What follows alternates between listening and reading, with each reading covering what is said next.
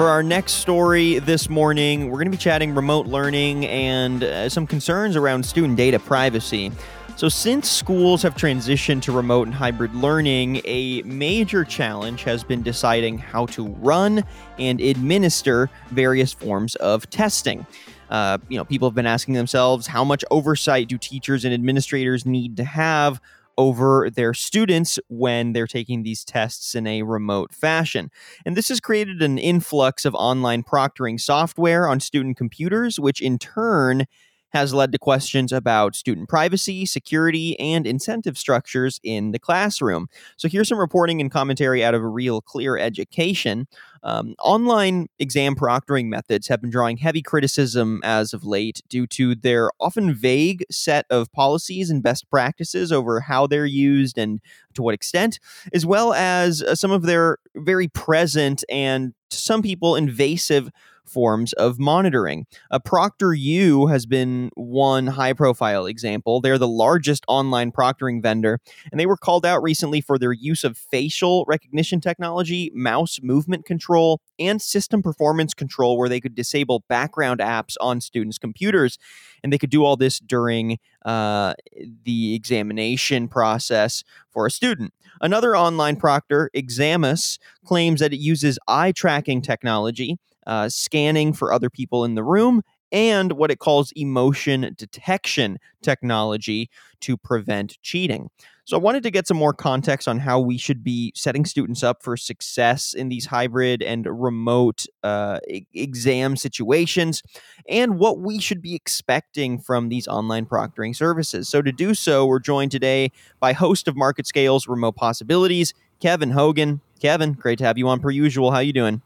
Great, man. Thank you. Yeah, absolutely. Let's jump right in, Kevin. So are school districts, at least based on conversations you've had and insight that you've gathered over the months, are school districts taking student privacy into account when they're employing these solutions? Yes or no? And what are the consequences? Yeah, that's one of the classic, before the pandemic, during the pandemic questions, Daniel.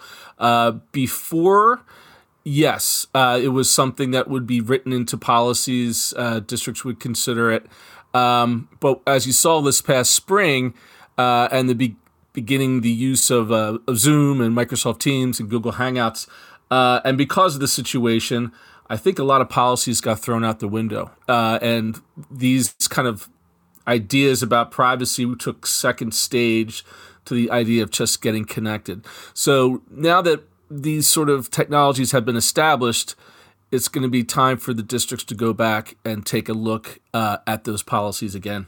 Any thoughts on some of the most advanced oversight technology we were talking about, like facial recognition, computer control, emotion detection, all those things? Do you feel like those are oversteps to include them in a proctoring setting? What are your thoughts, or any context to pull from? Yeah, well, I mean, I guess the reality is that they're there, right? I mean, they are embedded in the technologies. The question's going to be about how to use them in a transparent way and in an ethical way, really. And again, it comes down to a situation when you're talking about, this is for higher ed as well as K-12. Actually, a lot of these technologies being used in the higher ed space have come under more immediate controversy. So it really comes down to how to best use them in a way that everyone understands how they're being used and whether or not a student agrees to that use.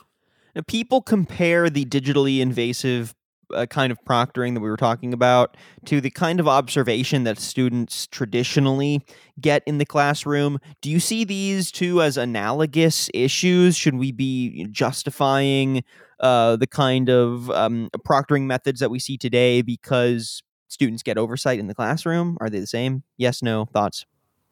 In my opinion, they're different. These are different dynamics. There are different ways to communicate with a student. The idea of a teacher walking around and taking a look at a student's work in an in-person environment, it is just different. And we actually have to start to begin to think about how assessment is different and what even cheating means in this sort of distance learning environment. Maybe you called it cheating 5 years ago. Now you could call it collaboration, right? And as we have these conversations, my mind always takes me to proactive and holistic solutions rather than reactionary solutions. So if the issue that people have is that students are cheating, right? Can we be thinking about this in any way where we de-incentivize the cheating from happening, or think at a larger structure? Why do students feel the need to cheat in the first place? So maybe to ground all of this, do you think the focus during hybridized or remote learning should be on catching cheating, or do you see any more holistic ways for ed tech to motivate or incentivize learning habits that discourage cheating? Thoughts there? I think it's a question of pedagogy and in terms of teaching methods. I mean, you think about, are you worried about an 8-year-old cheating on a math test? I mean, what kind of environment is there that student would feel the pressure to cheat at all, right? I mean, there's something wrong with that. So maybe looking at new assessment methods.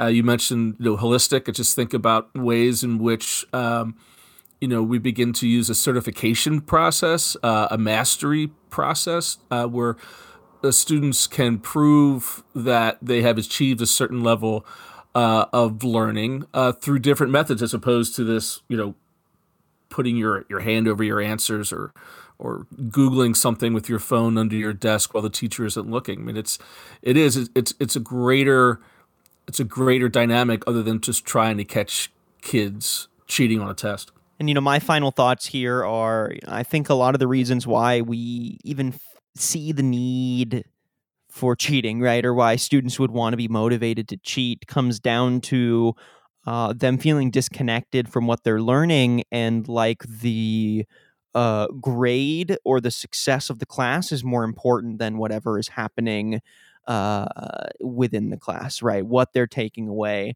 And I don't think all of that onus falls on the student. I think in a lot of ways we should be thinking about, as we're forced to rethink our curriculum and our education structure, how can we continue to make, U.S. education and really set standards for global education to be more exciting for the student, to be more personalized, individualized, and to motivate the student to feel engaged with their learning, so that the grade isn't really the main takeaway, that if they don't get that 80 or 90, then they're not going to be able to get that higher education. How can we rethink our structures to incentivize the learning over the grade? I think that is at least my takeaway. Any thoughts on that, Kevin?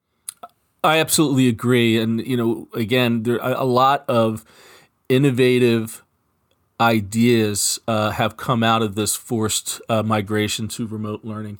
And a lot of people are thinking about ways to reinvent things, including assessment. So again, let's talk about sixth grade history.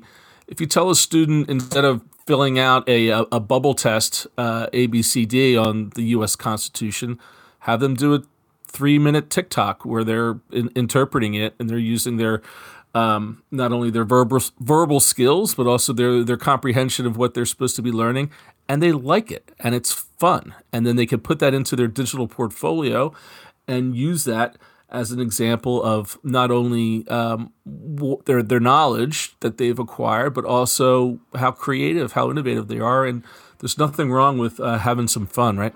Kevin Hogan, host of Market Scale's Remote Possibilities. Thanks again for the insights, per usual. Always a pleasure, Daniel. Thank you.